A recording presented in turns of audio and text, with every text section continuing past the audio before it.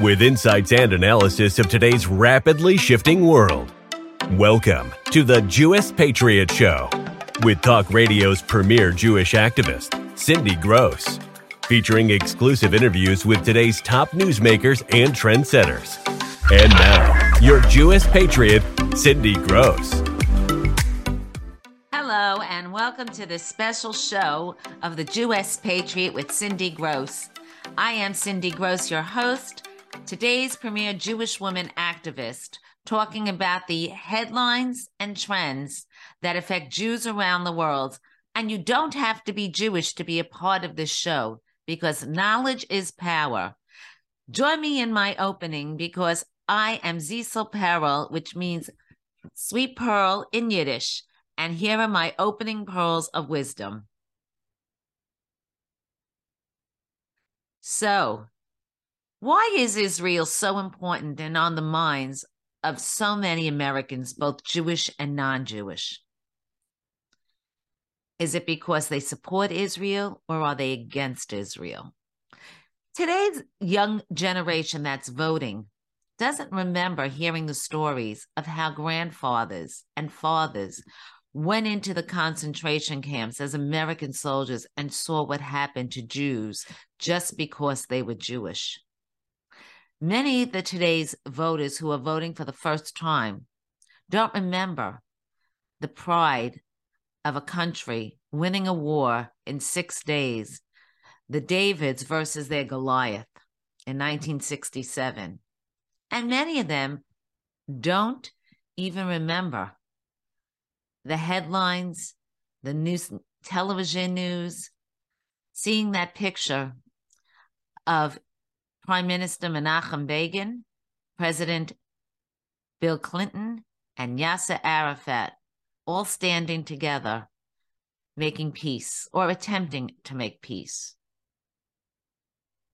Many in this generation doesn't understand, or they don't understand, the fact that 9/11 happened because of radical Islamic terrorists who despise the democracy of both Israel and the United States.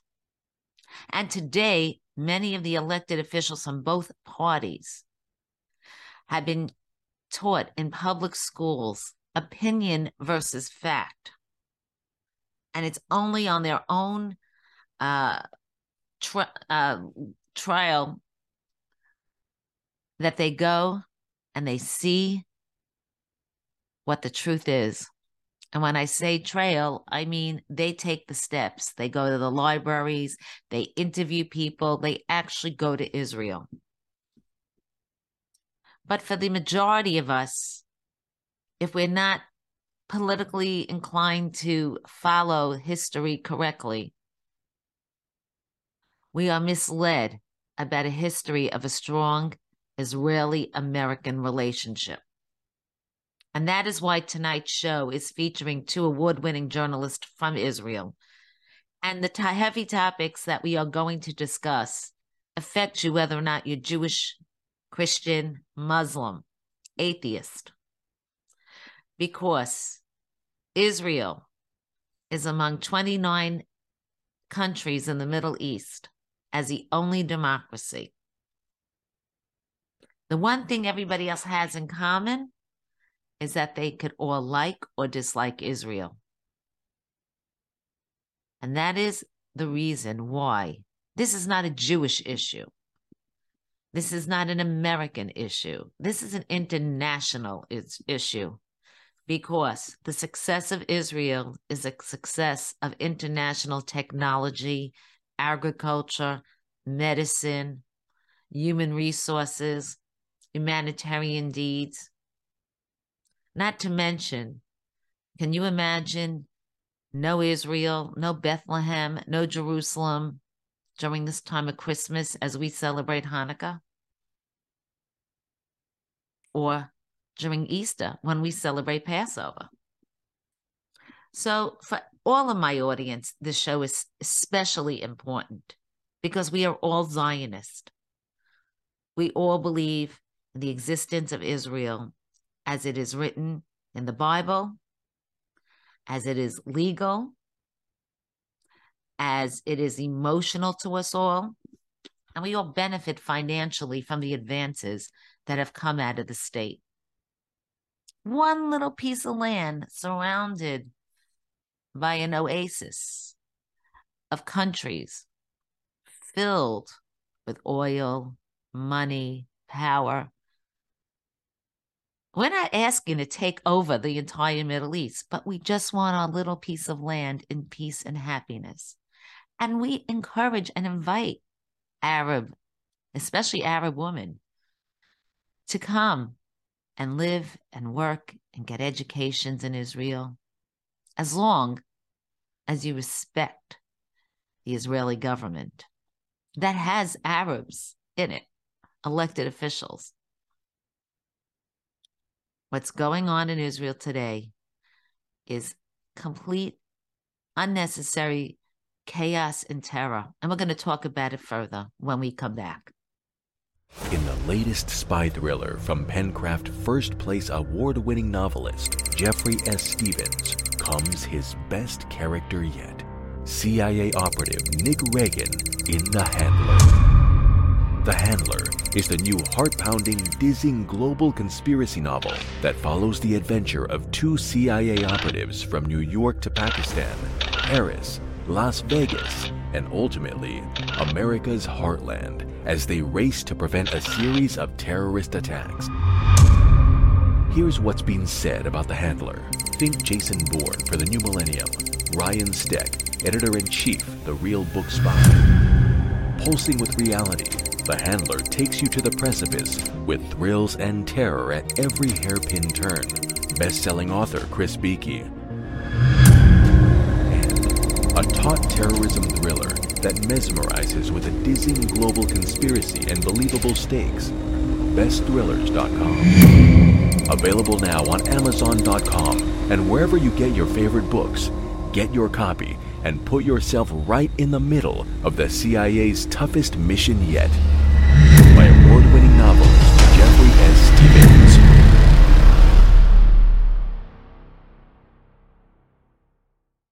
Welcome back to the Jewish Patriot. Many of you know that I have been writing regularly for Arutz Sheva, Israel National News now for a few years. And joining us now is the editor-in-chief, Yoni Kempinski, and he is here to discuss with us what is going on in Israel and what Israelis are talking about, what's going on in America. So thank you so much for joining the show. I think this is the first time I'm interviewing you. You usually interview me. Thank you for having me. I want to thank you for allowing me to have a voice through your outlet. And we want to know, there is so much going on in Israel. First, I want to talk about the return of Bibi, because that's what's on a lot of people's mind here, and what it will mean to the American-Israeli relationship. So first of all, you're saying the return of Bibi. And it's important to note that during these days, we're in the days of the return of the political Bibi, the game player, because as you know, it's taking time. Most people thought that, a few days, Netanyahu said that a week after the victory, there will be a government, and there's no government yet because there's lots of games and political fights and struggles and disputes inside what we define as the right. So Netanyahu is back, but it's taking time. He will get this government to go, and the government will happen, and there will be a government. But so far, it's taking time because there's lots of issues of, one of the big issues are the National Religious Party. The National Religious Party, Otzma Yehudit, they came together. They brought 14 mandates together. And as many warned before, Netanyahu wasn't, the religious items in party wasn't the first that he called. And now he's not giving in to their demands. And there's a feeling, and this is from right to left, that Netanyahu always, takes them for granted, the religious Zionism. So that's in terms of the internal politics. That's what's happening now. Today, the leader of the religious Zionism party said that everything will be okay and there will be a government. But that's where we're holding right now. And also in terms of the international relations, we're hearing reports that states around the world are worried who is going to be the defense minister, who is going to be the internal defense minister. Of course, we're talking about Smotrich and Ben Gvir.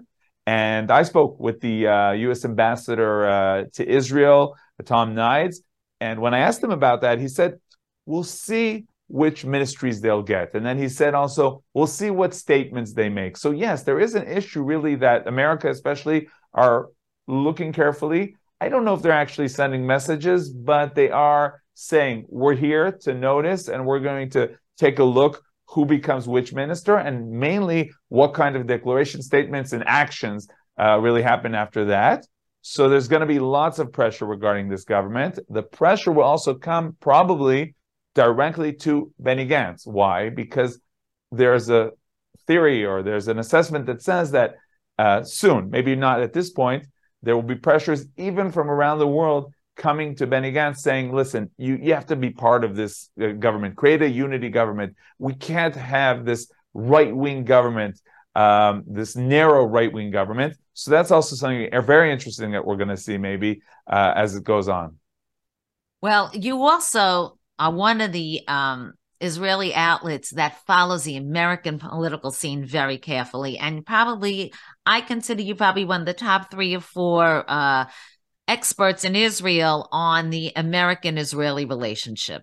What do you see? We just finished our election cycle here. I know that you covered the Republican Jewish Coalition's annual event. And what do you see and what are you hearing from Israelis about their concerns about our relationship in regards to the new elections? Yeah, so there was very extensive coverage of the midterm elections in Israel, because it's interesting what's going on there. It's interesting what will be with President Trump, for example, what's with the power, the strength of Biden, also his physical strength and also his political strength. But there was something that was very noticeable. You probably noticed it as well, living there, that as different than what happened before in the past, the Israeli issue wasn't an issue in your elections. So that was something that we talked about a lot here, also on Arutz 7, also on other Israeli media outlets, that it's not really so sure that once it was like some people said, I'm pro-Israel, some candidates used to say, no, I'm not really so pro-Israel, I'm pro-Palestinian. That issue was a non-issue now because there's so many internal issues happening by you in the United States that we've all noticed here that Israel is not really a big issue. We, of course, as Israeli, notice who out of the Republicans is pro-Israeli, most of them, what exactly is going on at the Democrats. But it was a very noticeable issue that the Israeli topic was actually a non-issue this time. Well, you bring that up, and I brought this up in my opening. I am very upset as an American Jew and as a patriot, the fact that almost every single day in Israel, there are terror attacks and innocent victims, people going to school, going to supermarkets, just walking on the street in broad daylight are being attacked, knifed to death, beaten to death, murdered viciously. And the American press is basically ignoring it. And it's upsetting me tremendously and many others. What is going on in Israel and why is this happening so much? So I'll tell you, the feeling is that there's not a feeling of fear. There's not a feeling of terror because Israel has, coped with this for years, for generations. And it's not about living in fear. That's important to say. But for example, the fact that in the morning of the new Knesset, we were in the Knesset, it was supposed to be a very celebrative, festive day, holiday really, of the democratic system of Israel. The new Knesset coming in that day, 3 people were killed in Ariel. And that's what life is about now in Israel. But also something that we strongly felt was that being in the Knesset, then many, hinted, it's because of this government, it's because of that government. We'll do it differently. We won't do it differently. But some Knesset members actually said, the truth is that they always want to kill us. So that's something we have to understand, that for generations, Holocaust, Crusades, they're always out there. There'll always be someone who's out there, and their goal is to attack Israelis, to kill Israelis. The question is the motivation. The question is, for example, one of the claims from the right is that if you build, for example, you flourish in Judea and Samaria, and show them that that's the result of their terror, of their incitement, then that could at least harm or do something to their motivation, to seeing that they're not victorious. On the other hand, when they see retreats, concessions, then that, of course, motivates more terror. That's, of course, one of the sides of the political debate regarding terror. The IDF is doing a lot. The IDF did a lot, by the way, in Shechem regarding those, a group of young Arabs from Shechem who attacked and shot at the Jews, Israelis, soldiers in many locations in the Shomron. And the IDF dealt with that group specifically. So the IDF is working very, very hard. Many politicians are saying it can do even more. The IDF, by the way, for those who don't know, is the Israeli Defense League. Defense Forces, sorry. Defense Forces. What I wanted to ask you is, what is the opinion of many Americans right now with the talks already of 2024 elections? Because, I was in Israel, the embassy opening. I was with you, in fact. And of course, the Christian Zionists were very thrilled to and supported Trump with the embassy move. And now you hear talks about possibly a run with Trump, with Ron DeSantis, who you know very well. You and I have been with Governor DeSantis many times together. And other names are coming up that are also very pro-Israel. So what are people talking about there about the elections? So it's obvious to many that the Republicans have a more pro-Israel agenda, pro-Israel stance. And we also know that many, many Jews are Democrats. So in terms of Israel, we saw Netanyahu taking part in the Republican Jewish Coalition event. I do think that we'll see him participate if there's any Democrat Jewish event or anything like that. I do think that he will take part, but it's very obvious to everyone that as the Israeli system is going back to the right, then there is hope among many in Israel that also in America it'll go back to the right. But specifically regarding who is the best for the Jews or the best for Israel, then everyone is being very diplomatic about it in Israel. And you won't hear anybody saying at this point inside these, could be that you'll hear people talking to each other, but the main statements that you'll hear is that they're all good for us. We'll see who is better, because people here in Israel, as also in America, understand that, for example, Donald Trump, as much as he was a friend of Israel, politically speaking, in the United States, he may not bring enough. It may deter he may motivate more Democrats to come out and vote. Maybe others will come in. DeSantis, Haley will come in, and they will bring in more extra value to the Republican Party. But there is a feeling in Israel that we know that, at least in that group, the Republicans, they're all good friends of the state of Israel, and there's nothing to worry, at least at this point, from that angle. Look, you talk about Bibi with the Democrats. Bibi was one of the first elected leaders to actually congratulate President Biden on his election, and has tried endlessly to work with people within the administration, because he knows so many of these people for so many years. So him and Biden are very, very friendly. They're very good friends. Lapid, there was a picture, of course, when Biden came to Israel, and everyone was showing off how they had the best handshake with him, the best hug. And it took a few, maybe an hour or two, to find in the video footage, the live video footage from the Ben Gurion airport, that his hug and his talk with Bibi was the most friendly, the most, came out of the heart, because they've been working together for years. And there's a feeling in Israel, by the way, that, there's a lot of talk if it's Obama number 2. There's hope, at least there was hope for some time already, that this is not Obama number 2, at least in terms of the personal connection between Biden and Netanyahu. Well, I just wrote a piece that just was published on Arutsheva about what's going on in Pennsylvania. You know that they have now a senator by the name of John Fetterman, who probably will not be so pro-Israel and will have a very big voice if they do have the majority. But there is also a new squad member that people are not talking about out of Pittsburgh, the same area that the Tree of Life synagogue was terrorized. And there is a feeling that the Democratic Party is going more left and more progressive. How do Israelis feel they can prepare themselves to negotiate and have relationships with people from the squad, from the progressive side that want a Palestinian state and actually, call things like BDS apartheid and It's important to know, to divide the things, because you mentioned now who want a Palestinian right. state. There are Israelis who want a Palestinian state, who feel that that is the right solution for Israel. But by the way, if you look in the Knesset, if you look at the 120 mandates now, people are saying like there's 64 for the right. No, there's around, you can call 75 mandates that are people from the right. There's the whole issue of anti-Bibi, pro-Bibi, and that created the 64 versus whatever's left in the Knesset out of these 120 seats.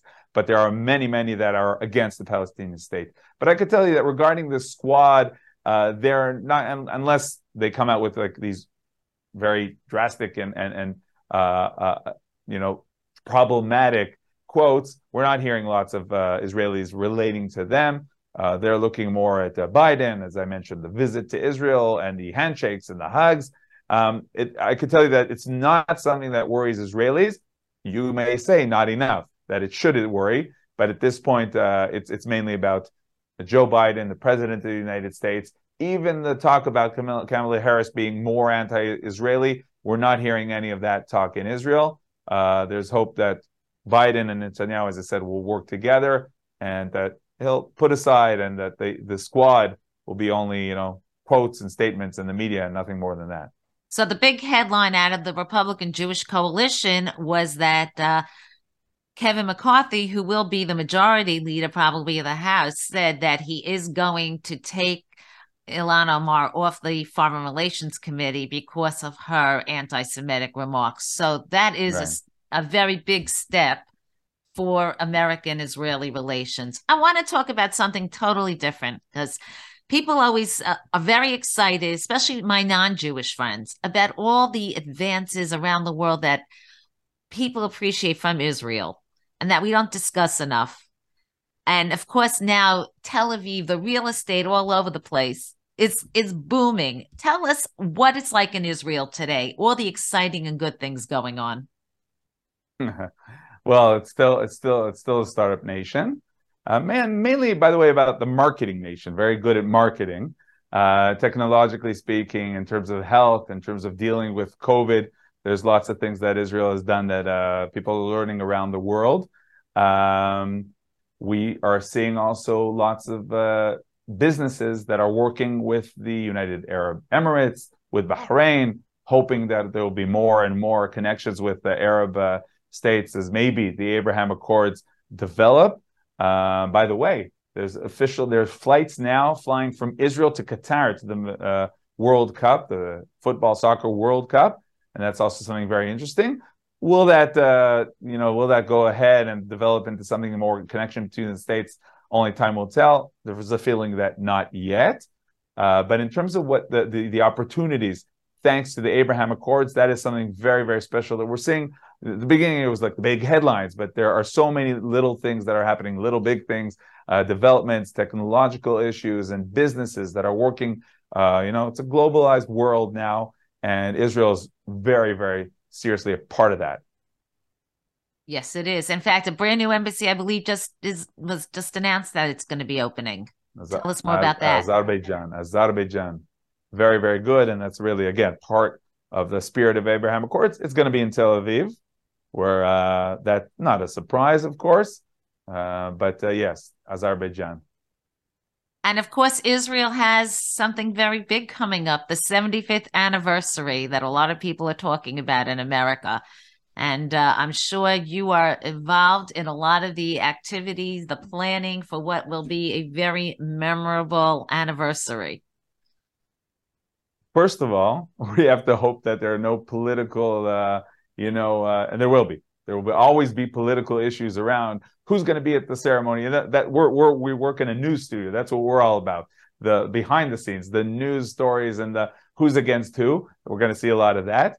But it's Israel, and it'll be very, very full of celebrations. It's also very, very moving to know that on the one hand, you have the celebrations that we see on TV, Israeli TV, with the fireworks and all, while at the same time in synagogues around Israel, people are reciting the Hallel, praying, thanking God for this state, for this miracle of the state of Israel. And especially on Yom Ha'atzmaut, Independence Day, it all combines the victory of the army, the technological issues and developments and successes in businesses, and the Jewish people thanking their God for the miracle. So we're excited. Well, Yoni, anything else you want to share with us? Just thank you for your work and keep on doing the good work, and we'll be in touch.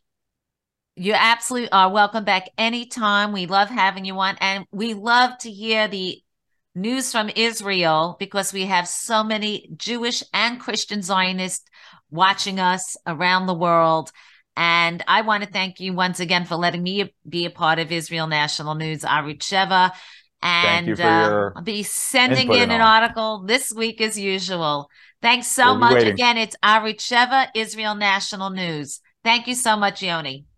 Bye. Lehit Rot. In the latest spy thriller from Pencraft first place award-winning novelist Jeffrey S. Stevens comes his best character yet, CIA operative Nick Reagan in The Handler. The Handler is the new heart-pounding, dizzying global conspiracy novel that follows the adventure of two CIA operatives from New York to Pakistan, Paris, Las Vegas, and ultimately America's heartland as they race to prevent a series of terrorist attacks. Here's what's being said about The Handler. Think Jason Bourne for the new millennium, Ryan Steck, editor-in-chief, The Real Book Spy. Pulsing with reality, The Handler takes you to the precipice with thrills and terror at every hairpin turn. Best-selling author Chris Beakey. And a taut terrorism thriller that mesmerizes with a dizzying global conspiracy and believable stakes. BestThrillers.com. Available now on Amazon.com and wherever you get your favorite books. Get your copy and put yourself right in the middle of the CIA's toughest mission yet. By award-winning novelist Jeffrey S. Stevens.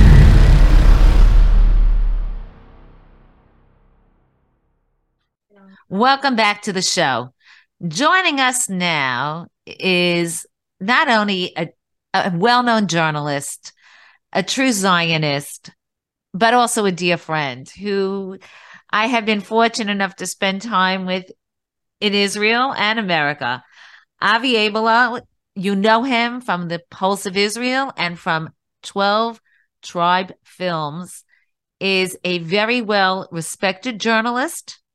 He is a documentarian, and he is an authority on what is going on in Israel and how it relates to America as well, because I believe he made Aliyah. And he's shaking his head. So welcome to the show, and it's good to see you. I'd rather be with you in person, but I think this is the first time I'm actually interviewing you for the show, and there is a lot to discuss, and it's not all so good. You are somebody who covers a lot of the daily activities going on in Israel. And unfortunately, in America, we don't have too much news going on about the daily attacks on innocent women, children, fathers, just people trying to live their daily lives, going to work, to school, to pray, and they're getting viciously attacked and murdered. And I know this is a passion of yours to report on. So give us the latest on what's going on. Well, first of all, Cindy, it is a pleasure to be on your show. Thank you so much. And I can't wait to see you in person once again on your next trip to Israel and all the different sites we'll see. and experiences we'll have. So yes, I'm, you know me well, I'm passionate about telling people the politically incorrect truth that the establishment media, not just the US media, but even Jewish media and Israeli media, ignore in publicizing to the public for whatever reasons, whatever agendas, unfortunately. And the agenda is not a truthful agenda. It's not an agenda to actually stand up for the protection of the Jewish people and the Jewish state of Israel, even our own media pundits. It's very disappointing. In terms of the daily attacks, first of all, I want to preface with the following.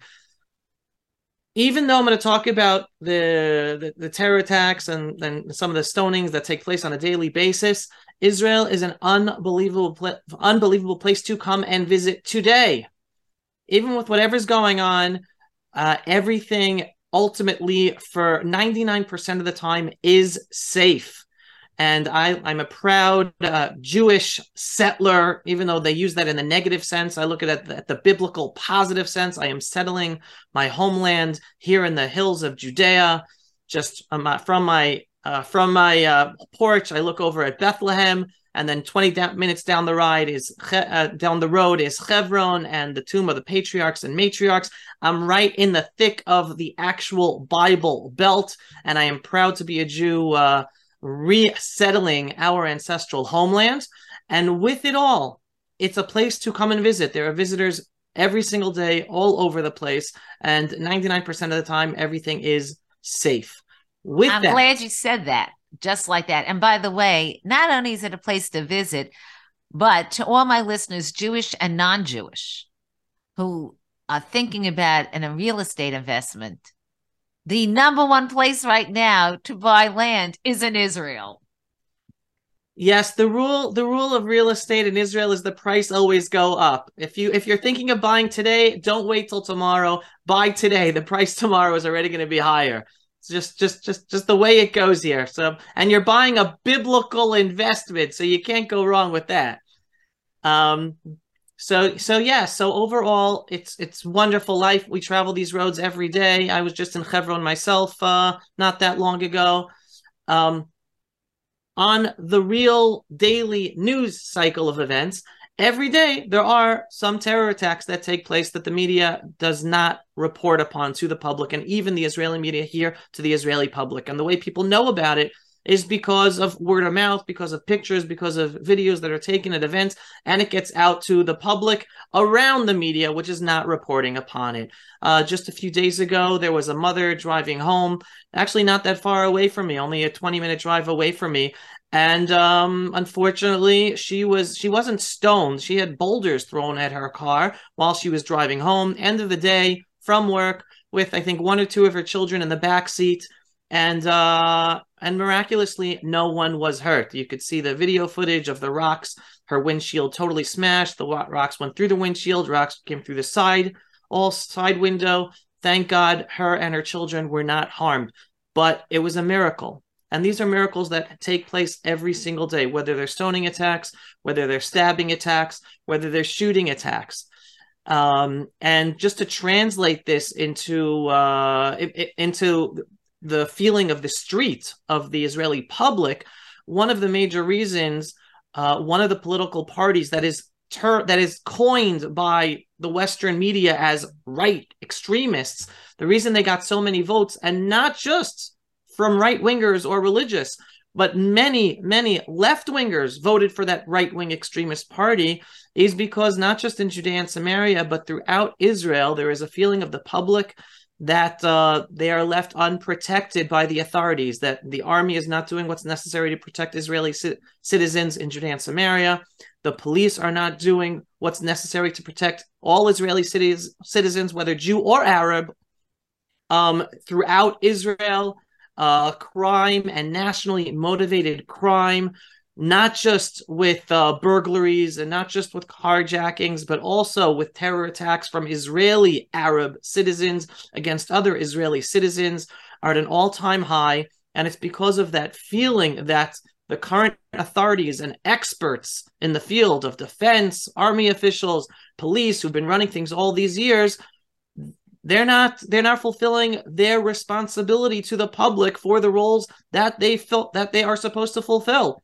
And hence, one of the parties that was the major winner in this latest of elections that we're still waiting for the government to take shape and see which parties are part of it and which roles each party has and responsibilities. But the third largest party was this right extremist. And again, I'm using the terminology of the press, and the Biden administration even warned Netanyahu not to have their representatives as ministers, but the Israeli public made them and voted for them to be the third largest party because they are the party standing up strongly for protecting the physical safety of Israeli citizens, Jew, Arab, non-Jew alike, because all of us are affected by this growing terror and violence from a nationalist motivated public, which is the Arab Muslim public, unfortunately.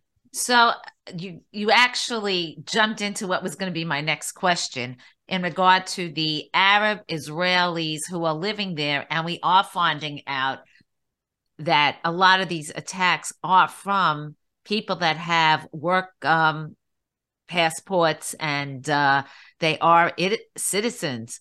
Why are they suddenly attacking Israel when they have benefited in every way, shape, and form of their life? I mean, especially women.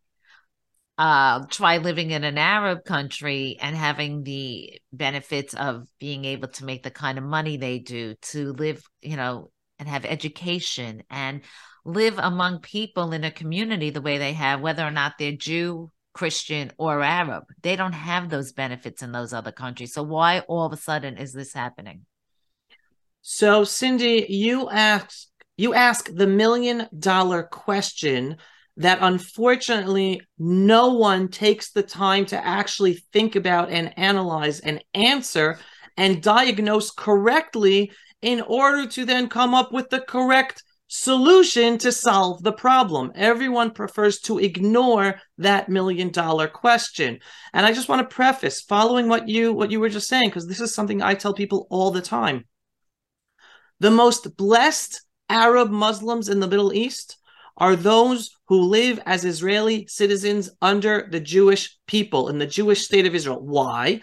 Because in Israel, any Arab Muslim, whether a Sunni, whether a Shiite, whether a woman, whether a gay, they all have freedom and equality to have whatever job they want, to walk down the streets safely and securely, to potentially to be the prime minister of Israel, right? To be a parliamentarian in Israel's Knesset, to run Israeli hospitals, to be Supreme Court judges.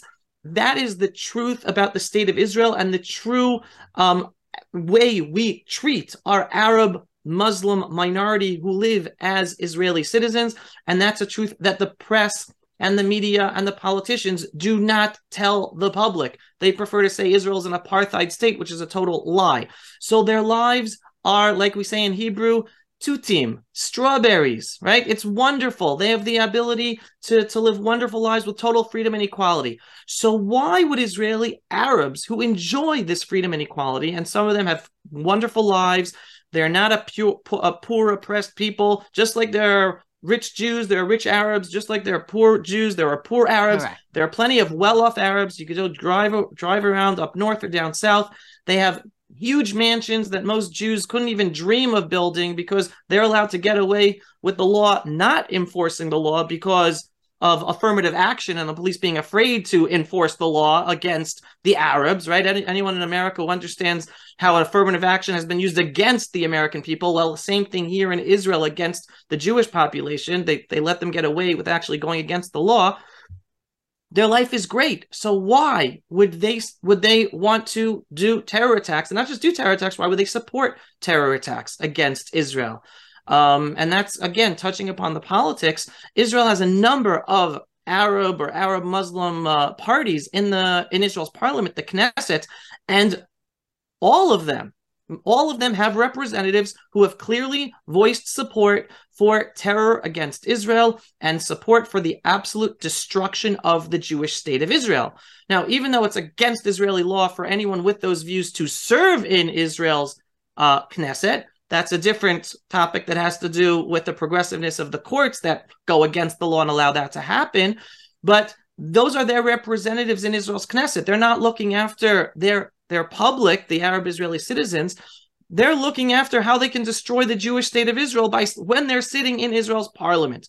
So again, your question is a good one. Why would they do that? And I'll answer you by telling you about an interview I just did this week in my Pulse of Israel program with an Israeli-born Muslim who at the age of 19 converted to Judaism.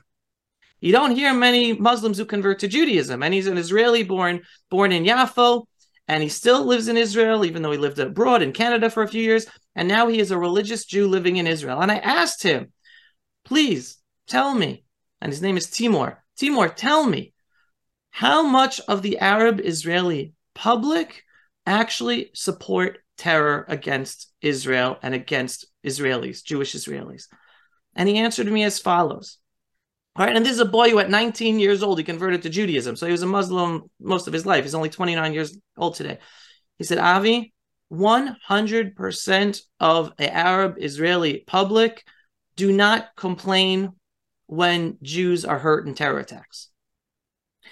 People have to internalize that, right? People must internalize that. He said only a minority will go out and use terror, actually be violent and try to kill Jews, but 100% of the Arab public who are Israeli citizens, they have Israeli citizenship, they enjoy all the freedoms and benefits to live the most blessed life without being afraid of being killed by a Sunni Muslim or a Shiite Muslim or a woman or a gay, total freedom and equality.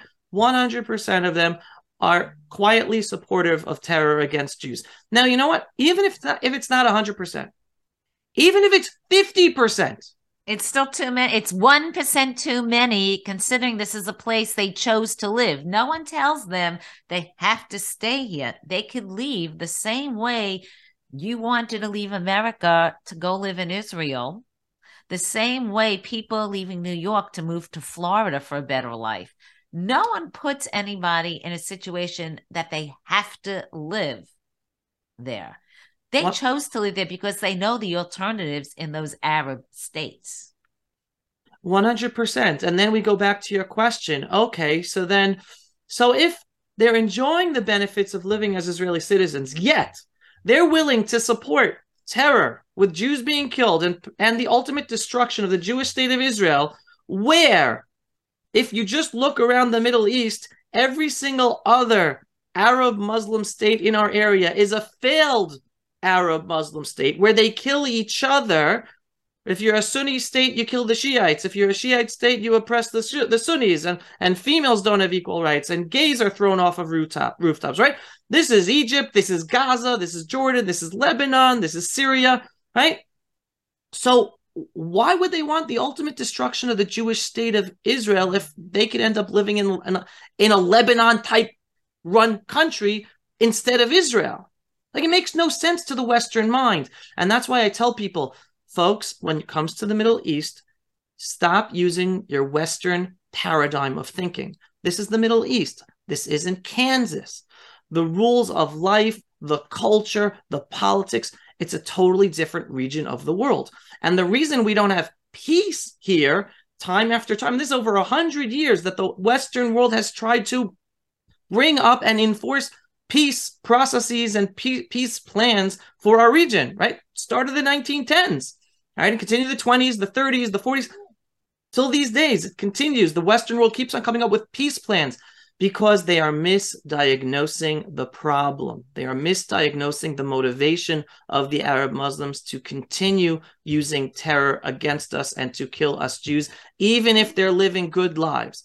What do they think? Oh, they want their own land. If you only give them your own land, if they only have their own autonomy, their own state, the two-state solution, peacefully living side by side, we'll have peace. That's the Western paradigm, right? Two people fighting over a piece of land. Let's compromise, and then we'll be able to live peacefully, put a nice fence between each other, and we'll live peacefully with the compromise. But all of a sudden, you're dealing with a different region. This isn't Kansas. This is the Middle East. And the ultimate motivation of the Arab Muslims is for there not to be a Jewish state living here at all. It is a religious conflict that goes back thousands of years. Still today, whether in Israel or whether on college campuses in America, and I challenge people to look at some of the videos of anti-Israel, anti-Semitic protests on college campuses or in the streets of New York. First, you're going to hear, from the river to the sea, Palestine will be free. Now, where are the Jews? That's genocide. Those are chants being screamed at on the streets of New York, which is support for genocide. And here, you're not talking about Muslim Arabs who are living in Syria or Jordan. You're talking about Muslim Arabs who are American, who live in Brooklyn, who live in Queens, who live in Manhattan, screaming these screams. From the river to the sea, Palestine will be free. That means there's no place for Jews. That means throwing the Jews into the sea. That means killing all Jews. That is support for genocide. So that's the first thing you're going to hear. The second thing you're going to hear is a chant that goes, Kaibar, Kaibar, Ya Yehud. What chant are they saying? What's this Kaibar, Kaibar chant? Well, Kaibar was a village in what's today Saudi Arabia before Islam took over and conquered the whole Middle East and Northern Africa. It was a Jewish tribe in a village that then Muhammad ended up decimating, killing all the Jews, raping the women. You're not talking about yesterday. Kaibar, everyone Google Kaibar and the Jewish village of Kaibar and what Muhammad did to the Jews of Kaibar. This is over 1,000 years ago. Yet you have Arab Muslims today, on college campuses in America, streets of New York, in Israel, Europe, screaming, Kaibar, Kaibar, Ya Yehud. Yehud is Jew, meaning Kaibar, they want to kill us just like they killed us back in Kaibar. This is an 1,000+ year conflict where they do not want to see Jews living in Israel, or for their even to obviously not to be the Jews having their own state. So cutting up the state of Israel into two different states, between one who believes in genocide and wanting to kill Jews no matter how good their lives are, they still want to kill us. So one state for them and then one state for us with a fence between us, that's not going to cut it. That's just going to continue the conflict and continue to motivate them even more to continue killing us, because, hey, they were just given more land, and the world is giving them money, world is giving them land, world is letting them getting away with being a genocidal culture where they teach their children in kindergarten to kill Jews. And that actually happens with the United States funding, with European funding, with the United Nations funding. UNRWA schools teach kids how to use guns in Gaza camps. All right. Summer camp is teaching little kids how to use guns, real guns, right? That's your tax money being used to brainwash little children how to kill Jews. That is the essence of the conflict. And then, so the solution, Cindy, I couldn't say a solution better than yours. It's very simple. The world, first of all, gets out of the way because they just cause problems. The billions of dollars they give to the Palestinian Authority, which people should know, the Palestinian Authority that the world considers our peace partner, they have a law on the books. This is a law on the books that gives a life salary to any terrorist who kills Jews. How can that be considered a peace partner? How can that not be considered an enemy, not just an enemy of the Jewish people in the state of Israel, but an enemy to mankind? Having a law on the books give a life salary to a terrorist who succeeds in killing Jews, that's the Palestinian Authority, Hamas, their genocidal cultures. And so the answer is, like you said, okay, we have to tell our enemies, anyone who agrees with ultimately destroying the Jewish state of Israel and killing Jews, if you want to live here peacefully, put down your guns, stop supporting terrorism, and you'll live peacefully. But if you use terror against us, or you support the use of terror against us and support the destruction of the Jewish state of Israel, your place is not here with us. Go find a different place around the world. And if you continue to live here supporting terrorism and supporting the destruction of Israel, well, ultimately, you will be punished for that, and you won't be able to live with the rights and the liberties given to citizens. We will strip you of your citizenship because you support the destruction of the state that you live in. So the solution is actually very simple. we're not going to get there until our politicians start talking about what the actual problem is. And that's what this new right-wing party is bringing to the table, and why so many Israelis are happy that they will hopefully be part of this government. They want to stop the charade of the Israeli government treating the Palestinian Authority like a potential peace partner and start treating it like an enemy that supports the destruction of Israel, which it does. Its charter says that, its laws say that, its support of terrorism says that. So that's why this party got so much support, and we are hoping and praying that with that party hopefully being in this upcoming parliament, Knesset, and the government, that we will see a change, not just on the political level of actually dealing with them as a terrorist supporting enemy, but also we will have the protection on the ground via the army and the police that have been brainwashed over the years by the progressive thinking of, oh, they're a poor, oppressed people. If we just give them more money, more land, more jobs, affirmative action, that will do the trick. And I was actually asked by a journalist for the Israeli paper Haaretz, right, a left-wing, one of the most left-wing papers here in Israel that unfortunately is also written in English and spews its hatred and its anti-Israel position around the world. And she asked me, why are so many people supporting, why do people trust Smotrich and Ben-Gvir to be defense minister or the minister of the interior security, which is basically in charge of the police, if they have no experience? And I answered her as follows. I gave her two reasons, and she didn't write any of this answer in her article that she actually wrote up about my that's about always my, what happens when you're talking to right? Uh-huh. So I said very simply, right? Very simply, answer number one, for decades, we have had defense ministers and ministers of internal security in charge of the police who have been the experts, who have been from the field, who have been from the army, from the police. And guess what? They have proven to us that they can't bring the goods. They can't protect us after decades of experts running the authorities, the army and the police. And I said in number two, and this I explained to your audience just before, all those experts were wrong with their solutions because they misdefined the diagnosis. And if you misdefine the diagnosis, doesn't make a difference what solution you put to the table, it will fail. Go to a doctor and the doctor misdiagnoses you, doesn't make a difference what medication or surgery he tells you to do, it won't solve your problem. So here we are putting our trust in Smotrich and Ben-Gvir to potentially be defense minister and minister of the security of the interior. Don't know if that's going to happen or not, but we're putting our trust in them because they are coming with the correct diagnosis. So even though they don't have the experience as high up officers in the army or the police, but once they come in as the ministers in charge of those bodies with the correct diagnosis, they can take charge and ensure the correct solutions and the correct way the army and police deal with this internal enemy. And it's an internal enemy because we have a fifth column that the official authorities in the state of Israel have been so brainwashed by the progressive agenda, they are not willing to look at them as a fifth column.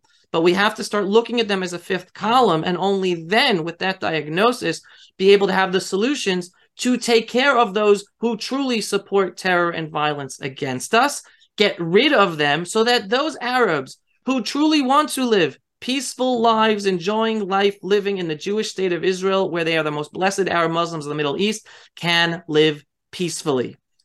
So those are the thoughts. Well, this is fascinating, and we have a huge non-Jewish audience and a lot of Christian Zionists who love Israel even more than a lot of Jews.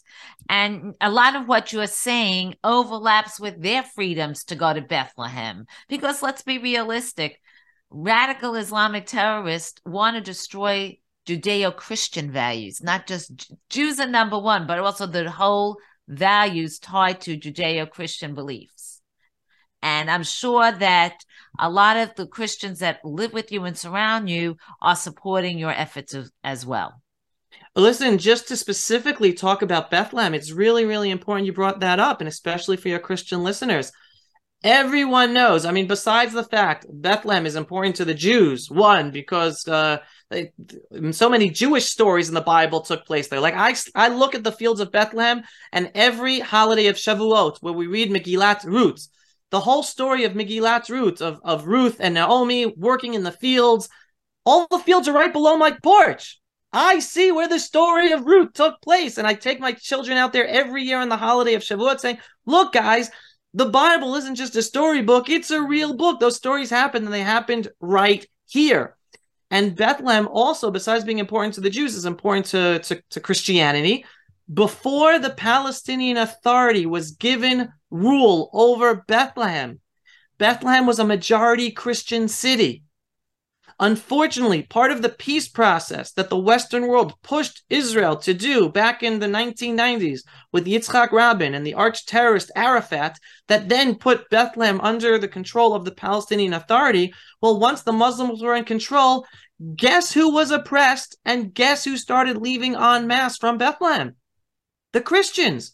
The Christians today are a persecuted minority in the city of Bethlehem. Forget about the fact that it's forbidden for Jews to live there. And if Jews are allowed to live in Bethlehem, Pennsylvania, it shouldn't be forbidden for Jews to live in the biblical Bethlehem in the land of Israel. Am I wrong there?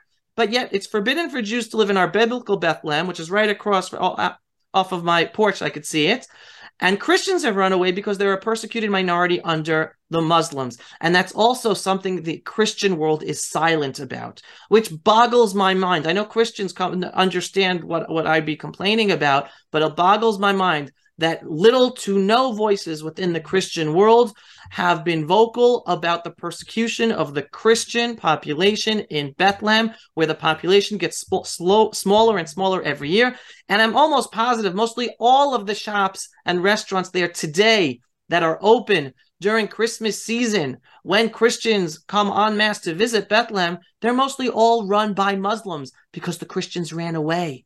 Very few Christians remain to live in Bethlehem and enjoy the holiness that it is to them being Christians. And again, that's taking it out of the Jewish people's hands, and I'm throwing it out to the Christians. Go to your priests, go to your pastors, go to your organizations. Do the deep dive yourself. Look up don't believe me about anything. Look on the stats, the statistics about the population of the Christians in Bethlehem. Look up what happens to them. It's not that many articles they will see are going to be, they're anti-Israel, they're going to blame Israel. But it can't be us. We're not in control there anymore. It's the Palestinian Authority that has been in control there since the 1990s. Do your own deep dive and then go to your leaders in your Christian communities. Why the silence? Why aren't we making a whole balagan, as we say in Hebrew, or a whole deal of the fact that we've been persecuted in the city of Bethlehem?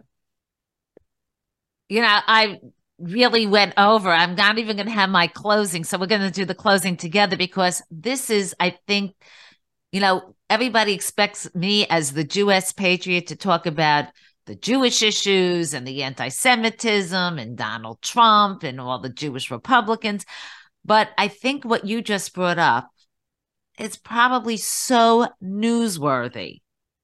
I can't explain it enough how we have more in common with our Christian brethren who want to be a part of our lives, who want to share Israel, you know, from the historical ways and understand and live day-to-day lives peacefully. And they are just as much under attack. And you're right, no one discusses it. And if we're talking about so many things that are, you know, we're talking about Hanukkah now and Christmas, and we're talking about the elections in both countries. And of course, maybe the return of the Bibi Trump situation and friendship there. I mean, it's really very important for everybody's New Year's resolutions, if they're going to have their December 31st New Year, because I say Jews are very lucky, we get two. But their New Year's resolution should be asking these questions about why so many leaders in both religions are silent, and all governments are silent about it. Yep. And so talking about silence, right now, not many Americans will know about it because it's soccer, but the World Cup for soccer is being played in Qatar right now, right? That's a Muslim country. It's a Muslim country that is also horrible because it supports Hamas, and it's the main financial backer of Al Jazeera, which is anti-America and anti-Israel, anti-Semitic. horrible, horrible what Qatar is. But the world powers, the Western world, they allowed the World Cup to be played in Qatar. Qatar said that they would allow certain rules that non-Muslims, Christians and Jews would be able to pray, and that there would be special foods for them, especially Jews, the kosher food in order to go. Guess what? The games opened last night. What did Qatar announce yesterday? Sorry, no other religions allowed to publicly pray while they're in Qatar. Jews, we told you have Jewish food. Sorry, no, we're not allowing any public food. We told you you'd have beer because people from all over the world are coming here. Sorry, we're not allowing beer because it's against our religion. Now understand, as a Jew, on that aspect, I look up to Qatar standing up for its religious principles. All right? They're standing up for their religious principles. But I call out the hypocrisy and the double standard of the Western world. Imagine if Israel would have done that. Imagine if a Christian country would have done that, right? All of a sudden imposed upon the general population of the whole world their religious rules, forbidding everyone else from acting the way they wanted to act. You would have seen a whole, avalanche of news reporting and bashing the Jewish country or the Christian countries or the Jewish communities doing that. But when it comes to the Muslim country of Qatar, silence. Double standard and hypocrisy. And I want to end on one positive note, if you'll allow me, Cindy. I will, because you're going to be at my closing. So go ahead. Okay. You do your closing and I'll do mine. So this is my closing. And my closing is, first of all, everyone, Jew or non-Jew, come visit Israel. Come visit the Holy Land. It is such a beautiful country. It is amazing. You see the biblical prophecies come to life. I am part of the biblical prophecies. I moved here from New York in 1990. Now I have a whole family here. The prophecies, the prophets told us this would happen. The Jewish people would be back. I'm watching Jewish communities be built up hill after hill, and we're fighting. We have to fight our own governments out to build our own communities. That's a different issue. But bottom line, when I go shopping in a special and in the major supermarket in my area at a junction 10, 15 minutes from my house. That supermarket is called Rami Levi. It's a big chain all over Israel. Many Jews go shopping there. Many Arab Muslims go shopping there. Many of the workers are Arab Christians. You don't see more coexistence than when you go shopping for your groceries in the Judean hills. Now, you're told in the media that I'm a settler and I'm occupying and I'm in the West Bank and there's apartheid. Guys, I invite you, come visit. I will give you a personal tour of the Judean hills, and I will take you down the roads where Jews and Arabs, Christians and Muslims all drive together, the same roads. I will take you to this Rami Levi shopping center at Gush Etzion Junction, and I will introduce you and show you, point out to you, those are Muslims. See how they're dressed? Those are the religious Muslims. You see how those are the religious Jews. You see those workers? Those are the Christians. And we all live together daily in peace, daily going shopping together. All we ask is for the world to get out of our business. The Western world brings destruction to the Middle East based on their very progressive left agenda and misdiagnosing reality, which hurts all of us, not just us, hurts all of us. That's right. And it's up to us to spread the truth. So Cindy, thank you so much for having me and giving me the platform to reach your audience with these messages. Well, I want to thank you. This was really probably one of the most exciting, definitely one of the most informative, because I like to talk about the uniting of all of us together. And I would just add, what's going on in the streets of New York, what's happening. I mean, first thing I saw Shabbos when I put on after Shabbos, the TV, that synagogues in New York, there were serious threats to them. People in Brooklyn being kicked and knifed. It's not just guns. That's an excuse by those who want to fight our Constitution. I will tell you, if you walk in the streets of Israel and you're careful, like you are in New York, you are just as safe, if not safer, because the Israeli government has had to take precautions since day one to protect its people. I just want to thank you. This show, I'm calling you from the land of Israel because the interviews are from Israel, but it's really from my heart and home to yours. And that's the best Pearls of wisdom I can close with, because I am Zisel Perel, sweet pearl in Yiddish, and you don't have to be Jewish with Cindy. Thank you so much for joining this episode of the Jewish Patriot, and thank you, Avi Abelow. And I want to come to, my next stop in Israel is your apartment, so I can overlook all those things. Cindy, I am looking forward to it. And you mind if I just put a pitch in for myself that anyone who wants to continue hearing my voice on a daily basis, they can just go to pulseofisrael.com and sign up for my daily videos or podcasts. And also, the message I give is one that connects us. We're all part of this global process, wake-up process to make the world a better place. We're all in this together. So that's my message as well on a daily basis. And if you want, Avi does tours throughout Israel. If you want to plan a group tour or a family tour, he does amazing tours. I've been lucky enough to be a part of them. You get to hear and see things that not the typical tourist sees and hears. So thank you so much for joining the Jewish Patriot. Thanks for joining today's Cindy Gross Show, America's premier Jewish woman activist. Be sure to download Cindy's next show, as well as previous ones, available internationally on iHeartRadio, Spotify, and in Israel on Jewish podcasts. See you next time on The Cindy Gross Show.